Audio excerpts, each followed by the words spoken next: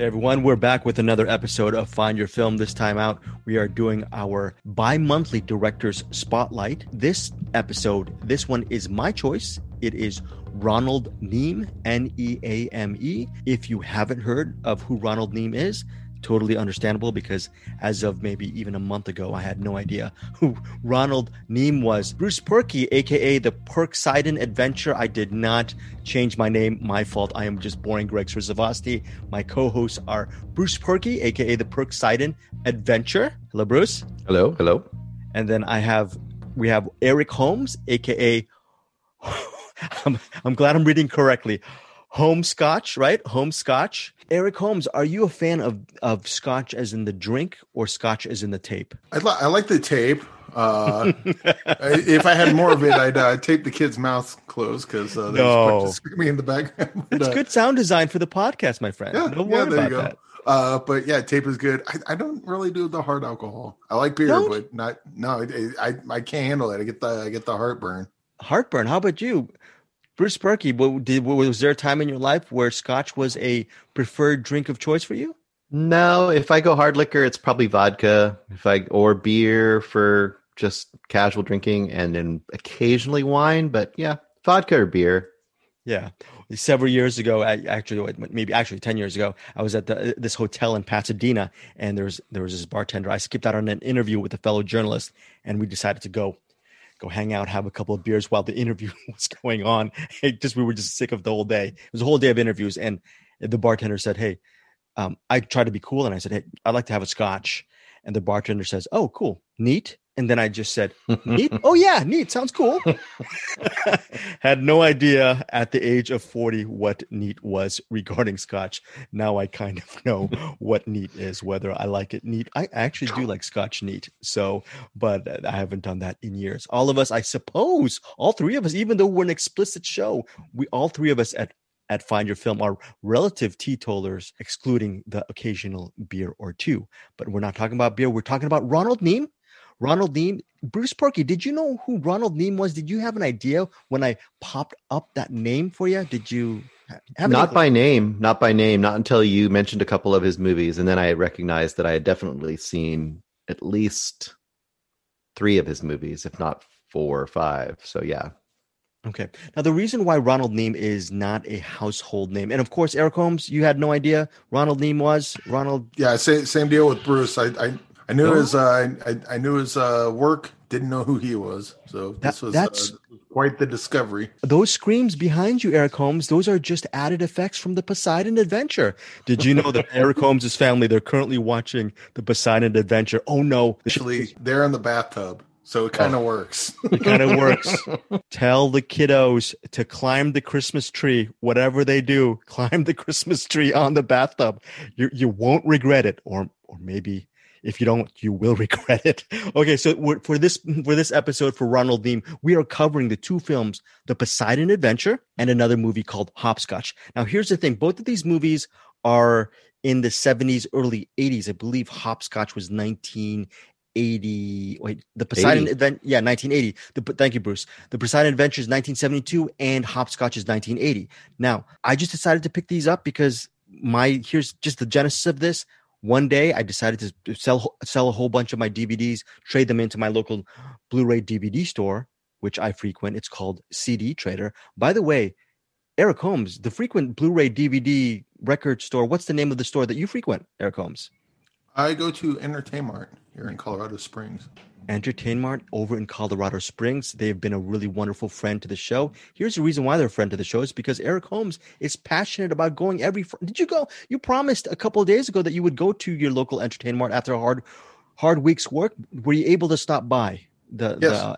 Okay. Did you pick up anything? Well, the middle class film class, I believe, did a thing on The Last Starfighter. I was like, never seen that.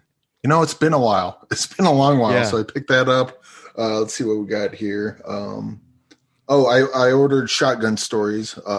Picked that up. I haven't. I have a feeling I haven't. I know why Eric Holmes decided to pick Shotgun Stories. Possibly down the road. Is that a little tip to the hat there? Maybe. Might be. And by the way, not an easy movie to find. Oh, really? Shotgun Stories. Yeah, Okay. it's we had to order that one in, but Yep. Cool. It was good. And then, since we're talking about it, we also got these two guys right here. So we should probably do something with these. What does that say? Those are we got two $20 gift certificates to Entertain Mart. Okay, two $20 gift certificates, gift cards from Entertain Mart. Thank you, Entertain Mart, for supporting our Find Your Film podcast. We actually randomly drew the winners for our contest, and they are Eric Holmes. Do you want me to do the honors, or do you want to do the honors regarding the two winners? Do you want me to say it, or do you want to say it? Wait, are we gonna wait till the end of the show? We're gonna do it right now. No. Okay, yeah, you go ahead. Okay, because you know why? I'm very senile, and I forgot last time. So, anyways, thank you, Entertain Mart, for sponsoring us. Chad Wilfong and Jeffrey Bassin, you are the winners of our latest Entertain Mart giveaway. Yes, and Bruce Perky is yes. Everyone's clapping. Yes. Thank you guys for supporting our show. Entertain Mart, Chad Wilfong, Jeffrey Bassin, you will be getting your gift cards very soon. Thanks to Eric Holmes. Thank you, Eric Holmes, for sponsoring as well. And there's the Barbie. Bruce Perky, what is that Barbie doll that you have in your room? Is that a evil doll that you have that you take? Oh. No, she's not evil. She loses her head from time to time. We have various action figures / dolls / whatever in this room. So flamingos that speak and poop. Okay, very cool. Okay, so now regarding Ronald Neame, here's the thing. Even though these movies are 1972 to 1980, Ronald Neame, he was born 1911 and he passed away in 2010. So he was 99 when he passed away. Before 1972, which was the release of the Poseidon Adventure, Ronald Neame had an amazing, illustrious career. Okay. He started off producing films with David Lean. He produced the David Lean movies, Brief Encounter, Great Expectations, and Oliver Twist. These were back in the 40s. And he also received 2 Academy Award nominations for writing. And during his lifetime, he was appointed Commander of the Order of the British Empire, CBE. Us here at Stateside have kind of have an inkling of that, what it is, CBE. That's a very high honor in Britain. And he also received the BAFTA Academy Fellowship Award. And it's the highest award the British Film Academy can give a director. So he's known, very well known, I'm assuming, in England, here stateside, not so well known. And I thought, Eric Holmes, were you surprised from the 2 films that you checked out? What was your general picture from what? Oh, wait a second. You saw 3 Ronald Neame films, right? What's the other movie that you're going to briefly talk about as well? The other one was called Meteor from 1979. But yeah, regarding the 2, I was struck by how different they were. The Poseidon Adventure is like this kind of, if you saw the Kurt Russell movie Poseidon, you kind of get an idea of what the story is. But it's real big, really great sets, great acting, good action, and even decent special effects. Now, when we get to Meteor, special effects kind of take a large dip. But then you got something like Hopscotch with Walter Matthau, which is pretty much comedy. Yeah, definitely light for sure. And it's more of a cat and mouse spy thriller sort of thing. Yeah. Almost Coen Brothers-esque, I would say. Or maybe Coen Brothers cool. Or perhaps Coen Brothers is Neame-esque, perhaps. I don't know. But yeah. I really enjoyed all the pictures, and for various different reasons. And I'm going to put this on mute real quick. So go for the mute. Oh, I can't wait till Eric Holmes talks about Meteor. Bruce Perky, just general broad strokes regarding what you saw of Neame's work, those 2 different pieces of work. Well, it's hard for me to disentangle my reactions, because my reactions to Poseidon Adventure is something I've seen several times in my life. So I have those nostalgia glasses versus seeing it again recently. Well, today.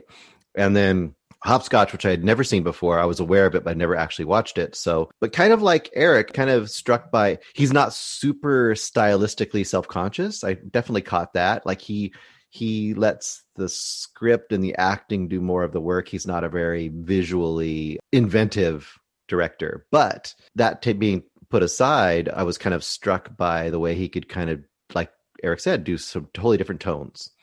Do this kind of very energetic, over-the-top action, exciting movie, and then do something else that's much more comedic and kind of comedic spy kind of movie, I guess you'd say. I think one of the reasons why Ronald Neame is known is because he sort of faded into the background because he was so good. I guess in baseball terms, he's sort of a utility player where you can play all positions. Very valuable. Both movies are really different.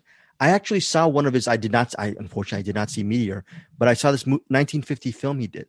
He did called Golden Salamander, and it starred Trevor Howard and Anouk Emi, and it was set in Tunisia. As of this recording, it's currently streaming on Amazon Prime Video. Very interesting film. Felt like a very lived-in drama thriller, very well done film, black and white. And Herbert Lom, L-O-M, Herbert Lom, who we'll be talking about later in this episode, he's actually in that film, Golden Salamander, and he plays a heavy, and he's very memorable in that film, and he's pretty memorable in a movie that we're going to be talking about later in the episode as well. So it's really cool that Herbert Lom would eventually reunite with Ronald Neame years later. But what's interesting about Neame is, from what I've seen, is, look, his favorite film is an Alec Guinness film, I think from the 1950s, called Tunes of Glory. Okay. And so he did this movie called The Horse's Mouth, which is streaming on the Criterion Channel. It's a Criterion disc. He's a celebrated filmmaker. The first movie that we're going to cover, though, is not on Criterion, not on the Criterion Channel. It's not a Criterion film. It's a disaster movie.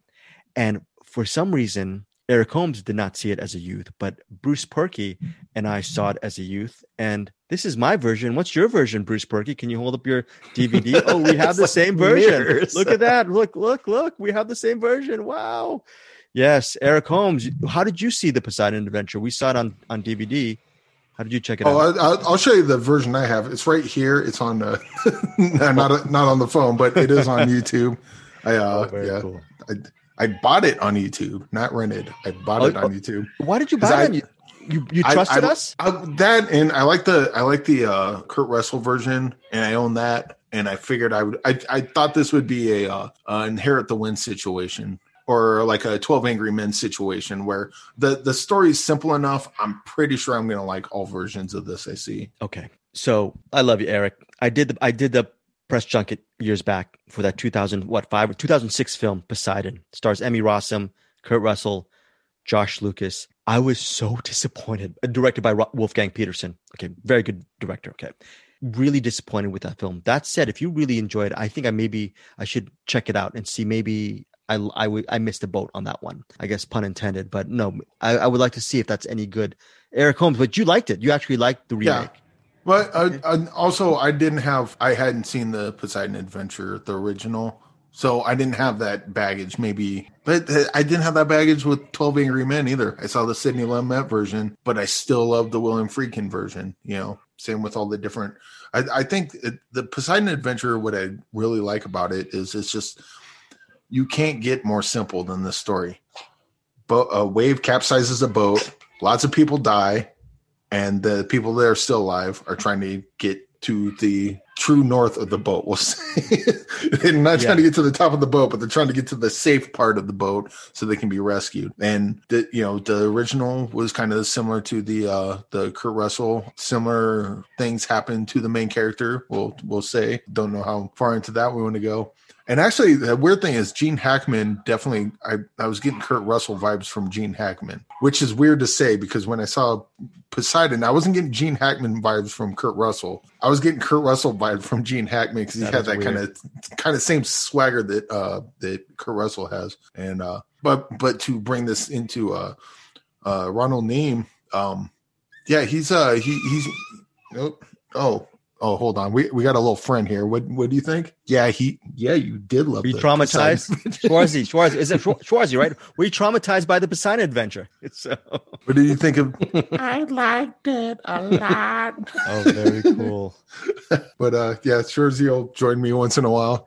He does like the Ronald Neame for sure. But yeah, he has it feels like he's one of those I guess we call them jobbers or whatever, like journeymen.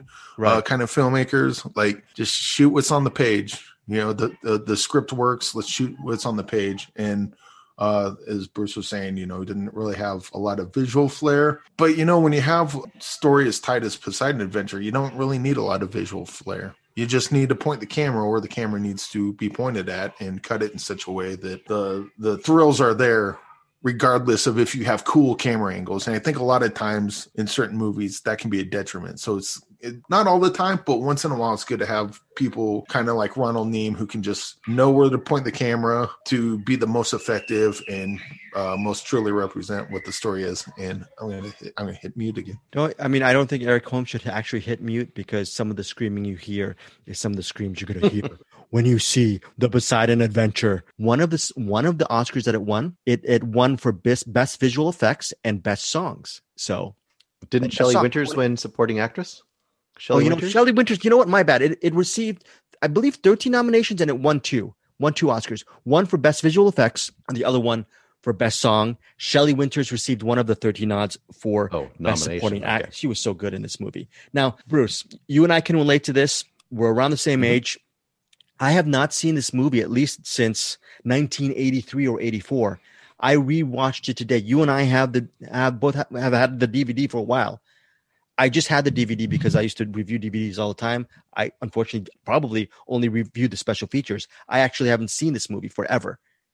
When I started watching it today, I was blown away. Eric talks about not too much of a visual style, but sometimes when you just shoot what's on the page or the setups, I remembered almost everything about this movie. Yeah. Every single moment was seemed traumatic, pivotal. It was really ingrained in my mind, and I have no idea why. There's some movies that I think this is one of the top movies in my life where I actually remembered so much about it. Do you think it's because of the trauma or what? I every time you watch a movie like we're talking about, 30 years apart, certain things are going to hit you differently. I mean, the cheesy stuff that's in here now, the kind of corny setup of all the characters, definitely didn't feel that way to me as a kid. But other than that, though, like you said, the set pieces, I remembered all of the set pieces. And I think part of it is kind of what Eric was mentioning too, is that the story is super tight. The production design is great. Yeah. It's other than a few model shots, everything else is pretty much practical. If they're in a hallway that's flooding, they're in a set that's flooding. If they're in a half submerged smokestack, they're in a half submerged smokestack set that they're going to put water in, and if they're going to build an upside down bathroom for a scene, they're going to have it there. So I think that alone makes it really, I think, stick in your head. The other thing, and this struck me this time watching it, is that this is for two things. One, this is the prototype for the modern blockbuster and the modern disaster movie, to the point that certain things are almost parodied, not Airplane obviously parodied them, but I even thought of like Jaws. There's the whole thing in Jaws where the mayor's like, no, we got to keep this place open and blah, blah, blah. And there's kind of a guy like that in this movie. And also in Titanic, there's the whole thing of that in Titanic too. So there definitely are some nods in other movies. And I would suggest that before video games occurred, this is the first video game movie, if you think about it. Right. They're trying to level up. Yeah. Everything is like an obstacle and like a level you have to achieve to go to the next level. This is, and that's one of the reasons that kind of sticks in your head. It's a classic adventure. Every stage of this movie is, once you get the setup done, every stage of the movie is, we're here, we have a goal, and we have an obstacle. And when they get to that goal, they have a new goal and a new obstacle. And they keep doing that all movie long. So the stakes and the rewards are super obvious. And that makes it stick in your head. It's just great storytelling. I forgot how good I was surprised at how good this movie. There's some cheesy moments, of course, but it's really so good. Eric, did you love this movie as much as Bruce and I did? I mean, I started out as nostalgia, but then I saw it and I was throwing this as the cheesy pick. But I was surprised at how awesome this movie is. Yeah, and I do like how it's constantly moving forward and constantly being suspenseful. The part where they have to swim underwater, and obviously there's going to be problems, but more importantly, it's like the kids are there, and kids are largely incompetent when it comes to self-preservation. So I was like, oh God, I hope they make it through. But then, and without getting too much into it, but there's a part at the end where they finally get to breathe. Like they go through all of that, and then Yeah. it doesn't end with a bang. It ends with a whimper, but I mean that in such a way where it's like, Yes. and no one's saying everything, but they're all looking at that same thing. And if you see the movie, you'll know exactly what they're looking at. And then they're looking around themselves, and they're all just kind of filled with sorrow and kind of hope that we made it, but also sorrow because so many people died. Like we just went through like huge trauma, and that ending was. Yes. Especially Ernest Borgnine, like the looks he gives at the end, I was just like, dude, it was breaking my heart because his character was a fucking like just kind of a shithead throughout. But then when you finally get him, showing that specific emotion, it's like, wow, dude, that's why they cast you in basketball, dude. You are good. You know what? I haven't listened to the top 5 or wet blankets from the Film Vault. Shout out to Anderson Cowan for that, co-host of that show of TFV. And he mentioned Shelley Winters as one of the top 5 wet blankets for her work in A Place in the Sun. But Shelley Winters, I thought she was annoying in the Poseidon Adventure when I was a kid. And when I rewatched it again, closing in on 50, she was not annoying. She gained 35 pounds for the role. As you said, Bruce Perky, she was nominated for Best Supporting Actress. Okay, Oscar nominated. And she pretty much killed it in this movie. She and Jack Albertson were believable as that couple, right? Yeah, and I think the key to this movie, and this would be something that other big budget movies need to pay attention to. And they don't? Yes. Other big budget movies should think about this movie. This movie is filled with stars. They start them all out as types, right? They go, this is the old couple, and she's the heavy lady, and here's the meek guy. Here's the, preacher that's, whatever. List them all, what other characters are at the beginning. But they give them all arcs. Like all those main characters have arcs. They all have a path that they go through in the story. You could say whether, some of them are overly sentimental or cheesy or whatever, but they all have arcs that give them something to do. So not only do you have the stakes of, hey, if we don't get to the next thing, we're going to literally die, but they also have stuff happening with their characters by the end. And that's where, like what Eric is talking about. When you have kind of a final, I'm not going to say what happens exactly, but a kind of a final showdown emotionally between the Gene Hackman character and the Ernest Borgnine character, you've earned that moment by that point. And you have maybe picked your sides at that point. And they both are reasonable in their own ways. So it's good stuff. I mean, for big crowd-pleasing popcorn movies, it's a step up. Total step up. The budget of this movie back in 1972, check this out on IMDb. Budget of $5 million, worldwide gross, and this is 72, right? $84 million. Yeah. Not bad at all. Wasn't it the number 1 box office that year? I'm assuming it's the number 1 box. It has to be because that was a huge blockbuster. A couple of other movie facts. Carol Lindley, she plays a lounge singer who sings The Morning After. Carol Lindley, it was in her time, in her heyday, a popular actress, and her voice was dubbed in The Morning After, dubbed by singer Renee Armand.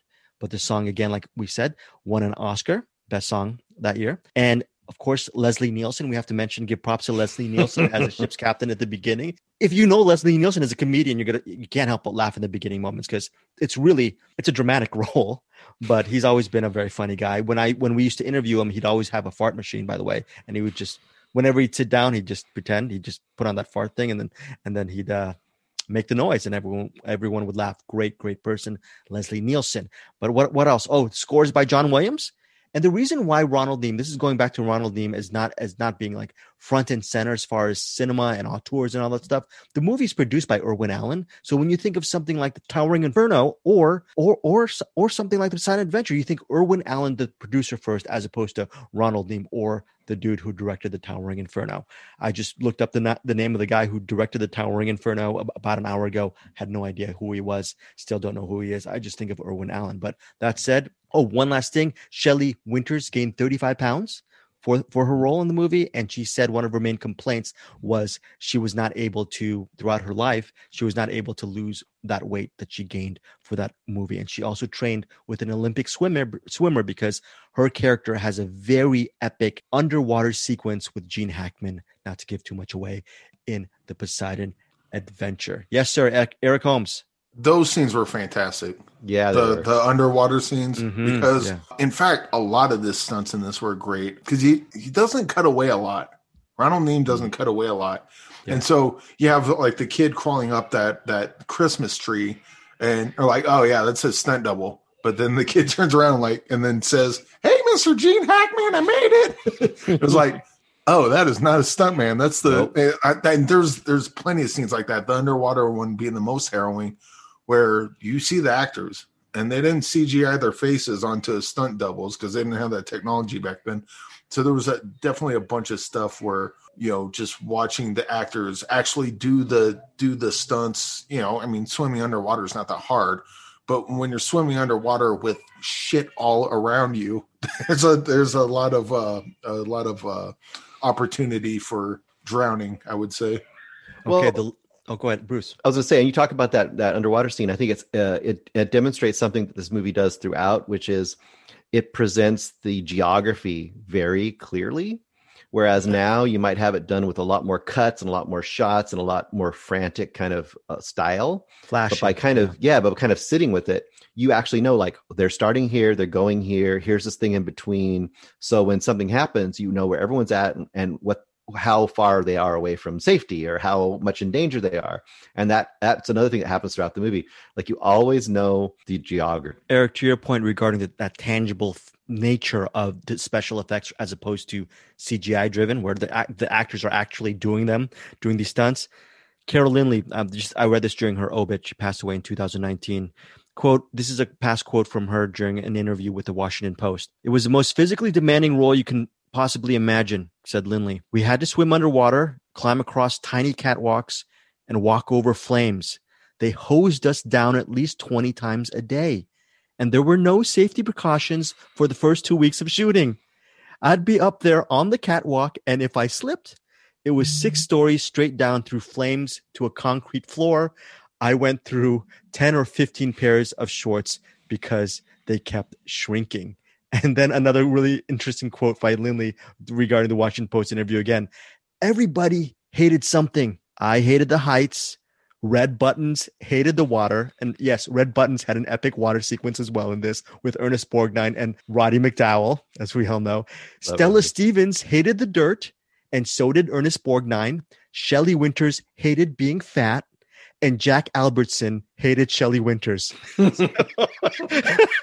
So, by the way, that's a very funny quote regarding the Poseidon Adventure. Any final quotes, any thoughts regarding the film before we move to Hopscotch? The only thing I read a quote, and then I'll let Eric go. I read a quote too, and it was I think it was from Stella Stevens, and she laughed because she's kind of presented as a sex symbol in here, right? And at one point, she just has a shirt and her underwear on. And she said for the rest of her life, she was mad she hadn't kept the underwear because she could have sold it for a ton of money on eBay. Wow. By the way, the Stella Stevens and Ernest Borgnine storyline was awesome. The cop and the former escort. That's a whole different movie. It's really, like, to your point, Bruce, it's a really well written movie. Eric, you were going to say, sorry. Oh, I was just going to add, because we haven't gotten into Meteor yet, and we will, but I just wanted to point this out, that the ending of Meteor. Is that a threat that we will get to Meteor? Is that we will get to Meteor? But I found it odd that the end of Meteor is almost shot for shot the exact same as Poseidon Adventure. What? Yep. Awesome. Okay. Different characters, different location, almost the exact same ending. Okay. So I'm really excited to hear. You know what? Maybe we'll talk about the Meteor after Hopscotch. That will be our extra bonus thing. But okay, so that is the Poseidon Adventure. It's available on DVD. You know what? I don't even know if it's on Blu-ray, but Eric Holmes saw it on YouTube, so it's available on YouTube. It was available supposedly on Watch TCM, the TCM app. I tried it. I couldn't find it on Watch TCM. So I highly recommend it on DVD, or just find it on, I'm assuming it's probably on digital. Check it out. It's like Bruce said, it's like kind of the granddaddy of disaster films, and it's really well written. Oh, Eric, yes. The Poseidon Adventure, it is on YouTube. You can get free. It's kind of an okay copy. Or you can just buy it on Amazon. It's pretty cheap on there. And then that's the, again, not a great transfer, but pretty decent, or just watch it for free on YouTube. By the way, score by John Williams, which I also mentioned, but what was awesome is when the boat actually flipped and you see all of those people falling from one side to the other. No John Williams score. That is a great, you just hear the score, the music is the sound of bodies basically hitting the floor, hitting tables. It is ridiculous. I can't believe that was a great move by director Ronald Neame. Okay, so we're done with the Poseidon adventure. We are now off to do a little hopscotch. I have no idea why this movie's called Hopscotch. Yes, well, actually, it's based on a novel by Brian Garfield. Eric Holmes is bringing up his hopscotch. I have a different one. Oh, look, we have different. Yours looks better. Yeah. Okay, that's very cool. I must have the old one. Yeah, no, okay. So you have that yours on DVD. This is a Blu-ray copy, but they're both cool. They're both. By the way, before we start with Hopscotch, was Hopscotch a worthy purchase over at Entertain Mart for you, Eric Holmes? Did you? Absolutely. I love this movie. I wasn't quite. It reminded me a lot of Burn After Reading. We mentioned the Coen Brothers earlier. Yes, but this had like heavy. I need to, when we're done here, I'm going to have to go look up Coen Brothers interviews and see if they mention Ronald Neame at all, because like between Hopscotch especially, there's so many like Coen Brother-esque kind of little flourishes in there. Not Coen Brother-esque flourishes, because this came out well before that, but it has that same kind of, it's got stakes, there's danger involved, but it's also kind of having fun with itself, and it's real playful. And I think a lot of that comes from Walter Matthau. And his girlfriend, wife, whoever that is, Glenda Jackson. Yes. She's great in this. She's awesome. And the two of those together, holy crap. Like this is one of those movies I was watching and I'm like, please don't end. Please don't end. Yeah, before we get to you, just a quick mention about Glenda Jackson. She plays a Viennese widow who, she's rich, and she ends up being sort of a partner in crime to the main character. The main character is played by Walter Matthau, and he's a disgruntled CIA agent, Miles Kendig. They have a really great chemistry, but I think they could have used more of Glenda Jackson, but they didn't overuse. Yes, but I think I'm assuming Ronald Neame knew that, but he still, for some reason, he's like maybe a little goes a long way. I don't know, but I still, it's a little bit of a nitpick, but still, what little she was in, she made the movie really. She was awesome in the film. Bruce, just broad strokes. You were talking about in the beginning the self-conscious style of Ronald Neame, the lack of that self-conscious style, and I think that's evident in Hopscotch, where he just tells a story. Eric mentions Coen Brothers. Any type of filmmaker would have slathered it with so many flourishes, but is that what you're talking about, like regarding his aesthetic in regards to?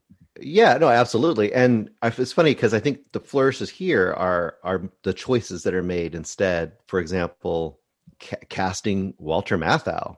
I mean, because originally I think they wanted this to not be comedic at all. It was supposed to be like dramatic and had Warren Beatty and other people, like a dramatic, dark spy thriller. And just the fact that they put Walter Matthau in there, I was thinking about it, I was watching it. I wasn't thinking of Coen Brothers. I was thinking like kind of almost like a Bourne Identity, but with that Walter Matthau flair, which was like such a weird idea to have. But at first, I mean, I don't know how you guys reacted, but I would say the first 10 or 15 minutes, I'm like, Walter Matthau is so weird in this part. I don't know how to take this, because I'm trying to take it seriously, but then I'm like, I can't take this seriously. But then as it sets into motion, we haven't really talked about the basic plot. We'll have to thumbnail that out.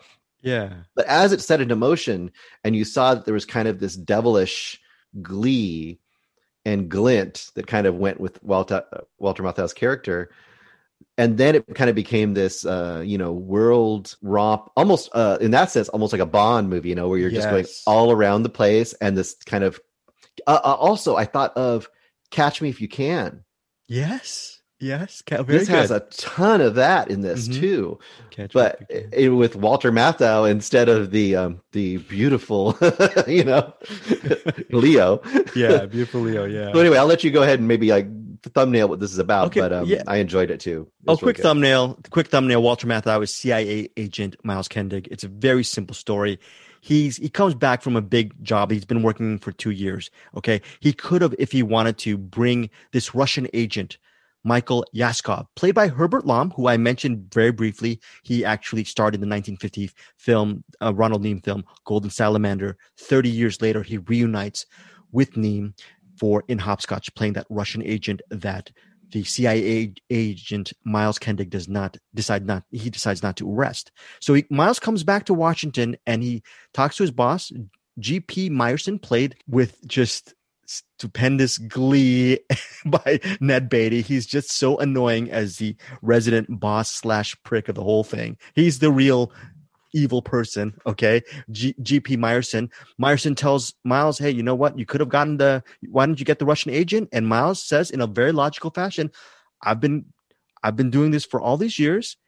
If I caught him, they're going to replace him with a new agent, a new Russian agent, and we're going to have to learn the tricks of that person's trade all over again. So I'm doing the organization, I'm doing the CIA a favor by keeping that Russian agent out there because I can outmaneuver him. And obviously the boss doesn't understand, and he relegates Miles to working a desk job. That's not a spoiler. That's the first 10 minutes of the movie.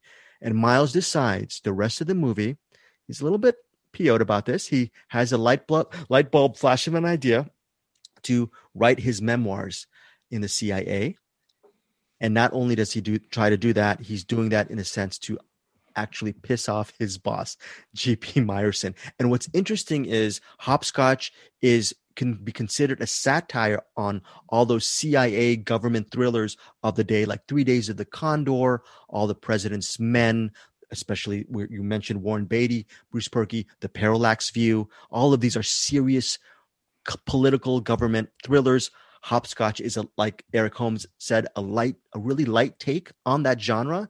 And it's based on the novel by Brian Garfield. Brian Garfield also took that novel and adapted it into the screenplay, which is Hopscotch. Brian Garfield, though, is best known as the author of this book called Death Wish, which was made into a movie starring Charles Bronson. But this is his only real screenplay credit. He was an illustrious author for most of his life. But yeah, he does a great job with Hopscotch. That's it. And yes, and Eric Holmes mentioned Glenna Jackson. She is the widow who ends up being a love interest, but more importantly, a partner in crime to Miles Kendig in his endeavors. And Bruce mentioned about the globetrotting. One thing about Hopscotch is you think it's a light comedy. It is, but it is very deceptively ambitious, where it's shot in Savannah. There's parts in Europe and Austria. It's Washington. This movie is all over the place, but it has a very light touch. Eric Holmes. It's weird that you bring that up, because it's like he's going like all over these places, and then the CIA or FBI is like looking at all those places, and I'm like, all right, oh, we got him on the phone. All right, did you trace it? Where is he? Oh, it's like 3 blocks that way. Oh, son of a bitch! Like he's always like one step ahead of him. Yeah, and we have to give some props to Sam Waterston. He plays the replacement of Miles. Yeah, and Eric Holmes just did a thumbs up. He's awesome. Sam Waterston's awesome as always, but he's very good because he's also the guy. He's in charge of the task force assigned to take down Miles, but deep down inside, Miles is his mentor. So they have a really interesting relationship as well.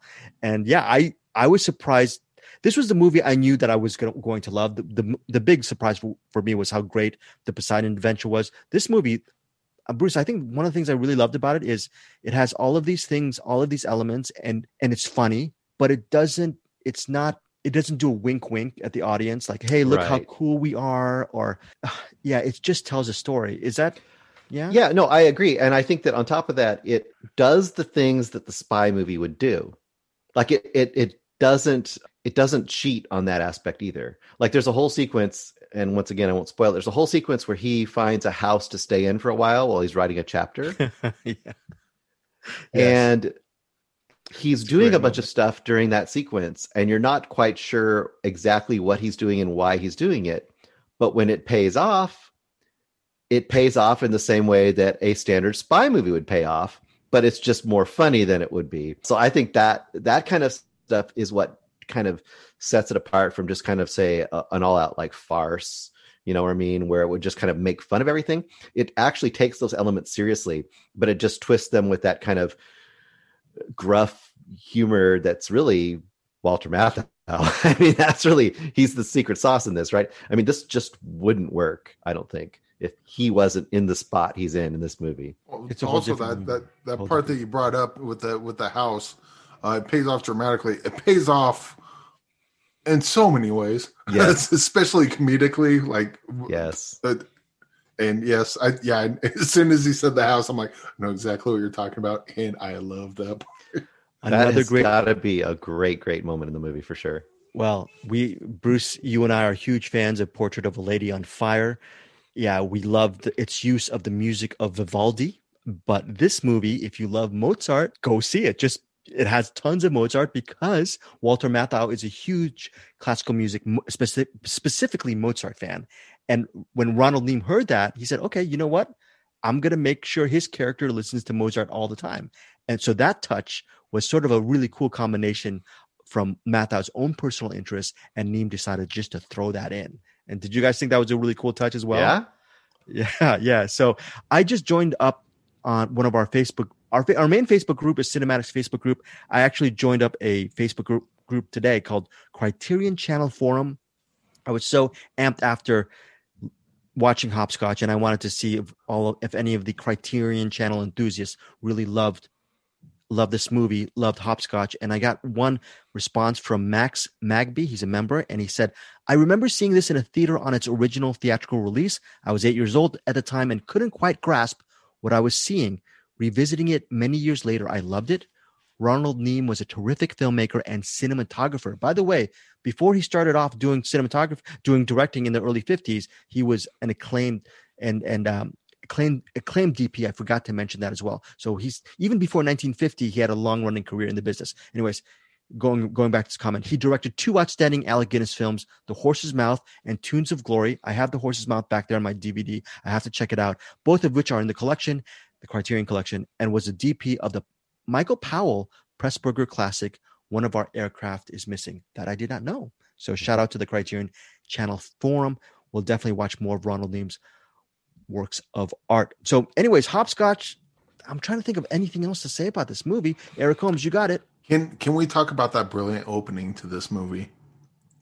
Anytime a movie starts off with zero dialogue and it's just all pure filmmaking, sure, where you see Walter Matthau, he's taking the picture and he's looking around, and then he sees that guy, and so you see a guy in the crowd, and then it gets over and you see this girl doing the thing with her purse. It's like one of those really great spy kind of scenes, but it's like no dialogue, no nothing. You just get to kind of watch the scene play out, and it's reminds me a lot. I mean, There Will Be Blood's probably the most recent example I can think of where they do that, but and it's not the only one, but I really like when movies start off like that, where you just kind of, there's something going on here. I'm not quite sure.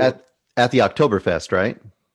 Yeah, I think that's what it was. He was like, they were going for where they end up getting the cigarettes, and there was that little microfilm. Yeah, and that's another reason I knew this was going to be a movie. This was going to be a movie I loved. There was microfilm in the movie. Anytime microfilm shows up, it's a movie I want to see. I think I read about that scene. If I'm not mistaken, that scene also, because what it is you have Walter Matthau kind of up above like a large a beer hall, like a German beer hall or whatever, and they're having Oktoberfest and whatever, and he's trying to kind of subvertly spy and take photos of a meeting and a transfer of secrets, whatever. And I thought I read that they had like a bunch of cameras there to film it from all different angles, and that they didn't stage it. Other than the actors, I think there were just people there at the beer fest, at the Oktoberfest. So I think that they just kind of did one of those Friedkin style, hey, let's just film an actual location, have our actors in there just interacting with it, and we'll get what we get. I'm pretty sure that's what happened in that situation. And I'm surprised. I want to see the deleted scene where they had everything, and then Walter Matthau was like, "Leave me alone, kid! Can't you see I'm working here?" Yeah, right. Exactly. And I think there's some other story too about him. He wouldn't go to Germany. Like he refused to go to Germany because a lot of his family had died in the Holocaust. He refused to go to Germany unless they cast his son. I think his son is in a small role in this movie. So there's some interesting little factoids about that whole sequence. So, Well, there's a woman who drives him in a little plane thing, and then I think he's off to Bermuda, right? Bermuda. Yes, off to Bermuda. And then she mentioned something about how she reminds him of her father. In real life, that is his stepdaughter. Yeah, that is Walter Matthau's stepdaughter. And there's also little other things, little Easter eggs here. There's a character here called Parker Westlake, and that is an homage to Donald Westlake, an author I interviewed years ago. Donald Westlake. He's best known for his work in that movie, The Grifters, but Donald Westlake was a very popular writer, mystery writer, and Parker Westlake is Parker. Parker was the pseudonym of Donald Westlake. Richard Parker as well, I believe. That was his pseudonym. And there's also another person named Ludlum, as in Robert Ludlum. There's another person named Follet, and Ken Follet. All these different mystery thriller writers became characters in this movie, and that was really cool. Some really cool Easter eggs. Again, this movie could be split into several sections. I would love to see a movie with just Ned Beatty as G.P. Meyerson just pissing off everyone in the staff, and Sam Waterston just rolling his eyes. There could be a movie of just like on that bureaucracy, and there could be just an entire movie. There could be an entire movie with just Walter Matthau and Glenda Jackson just hanging out in Vienna, right? Just going on a vacation across Europe. I'd watch that shit. Yeah. Or how about just playing gin rummy and just going to bed right after? That's cool. I'm down with that. Yes. Right. Oh, and how about her dog? Did we love her dog? Did we love her dog? Dog, yeah. And the use of her dog in this movie, so good. It's like, I'm just going to reach for the phone. You know what? Maybe I'll just sit here. That's, once again, we talked about this a little bit in Poseidon Adventure, but this movie is a great example of, once again, real solid storytelling where you set up certain things and you pay them off, right? The dog, that house that he's in for a while. There's numerous occasions here where little things are started out and set up, but they pay them off in really satisfying and solid ways. Not like contrived ways, but ways that make sense in the film. So. And yeah, it just makes hour and 45 minutes. Yeah. The hour and 45 minutes. It takes place over like a couple months, something like that. Globetrots all around the world. Hour and 45 minutes. So this is the Hopscotch is yet another example of you don't need to have a 3-hour movie to tell an epic story. Okay. I don't like that dig on Cherry. Don't like it. I love the Russo brothers. By the way, let's stick on the positives. Hopscotch, little plug. I didn't mention Russo brothers. You did. What? I'm editing that Russo brothers comment. Eric Holmes, how dare you? We're talking about Ronald friggin' Neame, not Tom Holland and the Russo brothers, man. Okay, so on this DVD for Criterion, which Eric and I bought, I think I have this one is the new 4K digital restoration, and it has interviews from 2002 with director Ronald Neame and writer Brian Garfield. Both have since passed. And there's a Walter Matthau. By the way, Walter Matthau passed in 2000, but there's a 1980 Walter Matthau appearance in the Dick Cavett Show and the trailer, all that stuff. So those are among the special features. But check this out, Bruce Perky. I don't know if you have this as well. There's also an essay in my version, but look at this awesome little nice artwork here. Yeah, isn't it Very cool? Yeah, I love the art and the typewriter. The typewriter. Yeah, so he just carries around with him and stuff. Yeah. Yeah. And also the typewriter scene when he's just working on his novel at the house, the aforementioned house, Bruce, Ronald Neame was in a little bit of a pickle. He needed an actual piece from Mozart. And he asked Matthau, do you know a piece that would go well with that scene? And whatever that music is playing when Walter Matthau is typing, that Mozart piece that was chosen specifically from Matthau. So I don't know. Just after watching this, I want to now go see more Walter Matthau movies. Would you guys have any? This is Find Your Film. Do you have any personal recommendations regarding Walter Matthau films yourself, Eric? There's a few. Bruce? Yeah. I mean, the most obvious one that comes to mind is Taking a Pelham 1, 2, 3. That movie is fantastic. And then, of course, anytime him and Jack Lemmon showed up together is always a treat. By the way, Bruce Perky can be a Shutter shill. Eric Holmes can be a YouTube shill. By the way, I believe he is a majority stakeholder on YouTube. Eric Holmes, you are. But I'm going to be a shill for Criterion Channel. This month on Criterion Channel, they are showing a Walter Matthau film called A New Leaf, directed by Elaine May. Have any of you guys seen this movie? A New Leaf. No. And have any of you heard this movie about a New Leaf? Yes, my late uncle actually recommended A New Leaf to me, and I think it's about Walter Matthau plays. I'm trying to think. He's playing a guy who's trying to murder a woman or actually take her out, and that woman is played by Elaine May, but he ends up, I think, falling in love with her. So it's a comedy, and it's directed by Elaine May, and it stars Elaine May, and that is A New Leaf. But anyways, that is Hopscotch. Wonderful movie. And yes. Oh, I got one more Walter Matthau, and it's I may have donkey brains, but I believe he was the Brian Dennehy character in First Blood. Walter Matthau played that kind of same character in Lonely Are the Brave to Kirk Douglas. But yeah, Lonely Are the Brave would be another great Walter Matthau movie to do, unless I just got complete donkey brains, but I'm pretty sure he's in that one. Oh, okay. Lonely Are the Brave. Okay. And obviously the Bad News Bears, but another one that was talked about a lot at the time, but I don't think you hear about it much right now, is the Sunshine Boys. Okay. The Sunshine Boys. Have you seen the Sunshine Boys? I have not. I actually with George Burns, right? Wasn't George Burns in there? Yes. I saw parts of it maybe when I was a kid, but Sunshine Boys and Eric Holmes. Don't worry, Eric Holmes. You are correct. Lonely Are the Brave. He's in Lonely Are the Brave. And in I always gotta double check because I got donkey brains. Yeah, I got chewing gum in my head. So, but yeah, go ahead. Yeah, same here. I have chewing gum in my head as well. The following year, in 1963, I believe, I haven't seen this. It's a Cary Grant film called Charade, or I like to call it Charade. I think he plays the heavy, the bad guy in that movie. I don't know if I'm correct, but anyways, a lot of Walter Matthau love, a lot of Ronald Neame love regarding Hopscotch. Anything else you guys want to say regarding Hopscotch? Strong recommend from all around.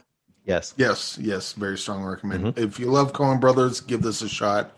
Should we mention why it's called Hopscotch? Or I mean, it's not really a spoiler, but I wonder if maybe people might be curious. If you don't know, Hopscotch ends up being the name of the title of the book he's writing. His memoirs. Oh my gosh, that's a great impression. Did you hear that, Bruce? Did you hear the Matthau? I can't do that. It's almost as good as Walter Matthau's impressions that he does in Hopscotch. By the way, here's the reason why you guys should see it. Of course, Walter Matthau. We mentioned Ronald Neame, Glenna Jackson. So many really wonderful actors in this movie. I just really. I was gonna say there was one more reason. Mozart. There was one more reason. I had it on the tip of my and I forgot. Ned Beatty. Which one? Ned Beatty. Oh, Ned Beatty, fantastic. Everyone's fantastic in this movie. I'm completely blanking out why. Herbert Lom? Which one? And Herbert Lom's in it? Herbert Lom? Again, I have, like Eric Holmes, I have donkey brains. We are moving on from Hopscotch. Eventually, I'm going to get it probably when we stop recording. Meteor, Eric Holmes, me and Bruce, are we at the disadvantage for not doing our extra credit homework and watching Meteor? Please give us the honest lowdown on this. And before you get into it, I just want you to say that Ronald Neame, one of the big reasons why he actually rejected Hopscotch, the screenplay, because he actually, to Bruce's point, he actually liked the original novel better, which, like Bruce was saying, was probably a more darker take. And he was being very picky about his next film in 1980 because he was not very pleased with the last couple of films he did. One of those films, of course, being Meteor. So now, give it your judgment. Okay, well, Meteor. First of all, the effects in Meteor are bad, even for the day they came out. But it's a Armageddon Deep Impact type story. There's a meteor coming towards Earth, and we got 6 days to stop it. Well, if you know anything about space travel, you know that 6 days to get up into space is impossible. And they're trying to think, what do we do? Well, I guess we just got to sit here and wait for the meteor because we're all going to die. Well, I mean, we do have that thing. What thing? You know what thing? Yeah, we don't talk about that thing. That thing is that the USA has orbiting the Earth a bunch of nuclear missiles pointed at Russia. Now, this is for military safety. This is off the books. This should not be there. If anyone finds out that this is there, it goes against all sort of international treaties, and United States would be, they'd be on trial for war crimes. But we need this because this is the only thing we can have that can stop the meteor that's coming towards us. But we can't use it because if we use it, we're going to be tried for war crimes. So the whole conflict is, do we stay here and die from meteor, or do we die when we get hung for war crimes? So like, which one do you want? That's interesting. That's interesting. And then the movie goes on, and they come to find out that Russia has missiles up in space, and they're pointed at the United States. So everyone's like kind of trying to hide their hand, not knowing they're all holding the exact same hand. And this movie is fantastic. Like the meteor coming towards Earth, going to crash onto Earth. That's okay, cool. That has its own drama, its own dramatic elements. But the way they work this into a political satire and thriller, I was not expecting any of that in this thing. I'm like, so the special effects suck. I didn't give a fuck because I was so locked into this story and how everything was going to play out, and wow, even more so in movies of this type. And this is a movie that needs to have that absolutely needs to have a remake, and probably make Sean Connery's the main character. Probably make him a little less rapey. Oh God! Kind of write his character down a bit. But check this out. Sorry, Eric. Sean Connery, Natalie Wood, Carl Malden, Brian Keith, who we all love from Nightfall, Martin Landau, Trevor Howard. By the way, Trevor Howard stars in this. He plays Sir Michael Hughes. By the way, Eric, Trevor Howard is the main actor in Golden Salamander from 1950. So it's interesting. Again, some 29 years later, he reunites with Ronald Neame. Okay, so yeah, very great cast. But Eric, you're saying the movie it should be remade, but the movie itself stands on its own. It does, except for the where this movie falls is it's a spectacle movie. It's a movie about meteors hitting Earth, and the special effects just aren't there, like not at all. And this is what this came out in 79, I think. 79, right? I mean, this is after Star Wars, I believe. Probably Indiana Jones, like Close Encounters. Yeah, I mean, Alien. Alien. It's not like the technology wasn't there. And like, for instance, there's a part where the meteor, and this is for the anyone watching the video, but there's a part where the space people are in the spacecraft, and there's a meteor coming towards it, about to destroy the spacecraft they're in, and they wreck, and they do this. Oh no! They all sway. Like you see them all just. We're all tilting. They're like, we are in space. I'm like, these are special effects I would expect out of an Ed Wood movie, like 100%, which is weird because you put this up, you figure, it's just the time. But Poseidon Adventure came out before this, yes? Yeah. Oh, yeah. 7 years before. Yeah, and 72. Poseidon Adventure, like they have these huge sets and like everything, like it's harrowing because everything looks so real. Even the wave itself, I mean, granted, it's probably stock footage or something, but the wave looks pretty big, and the way they cut it in, the special effects in Meteor just do not work. But the story is so strong, and the plot is so interesting that it doesn't matter. It tipped it over for you. More than tipped it over? Oh, yeah. Yeah, like a lot. I love Meteor. Just know you love Meteor. Yeah.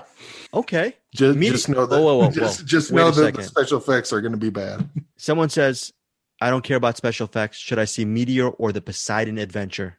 Your heart. Follow it.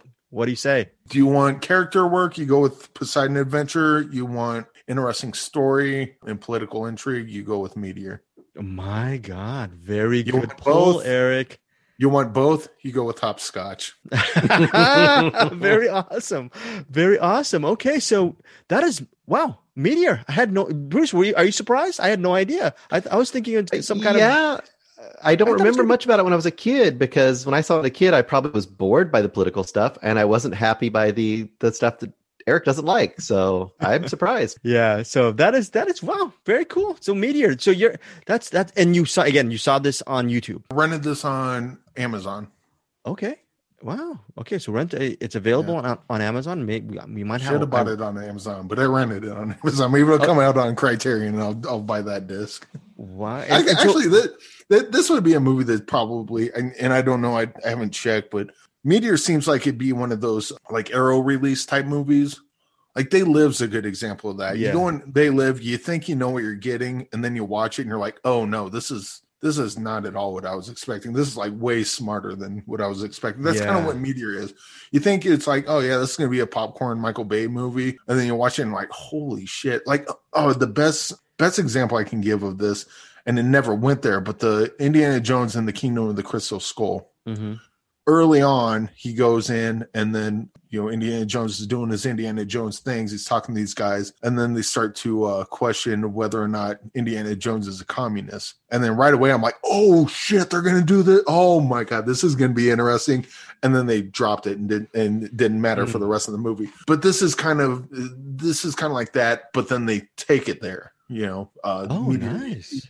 You think it's going to be this movie, and then they drop that political intrigue, and then they lean in hard on that, probably because they were like special effects. This Meteor looks like shit.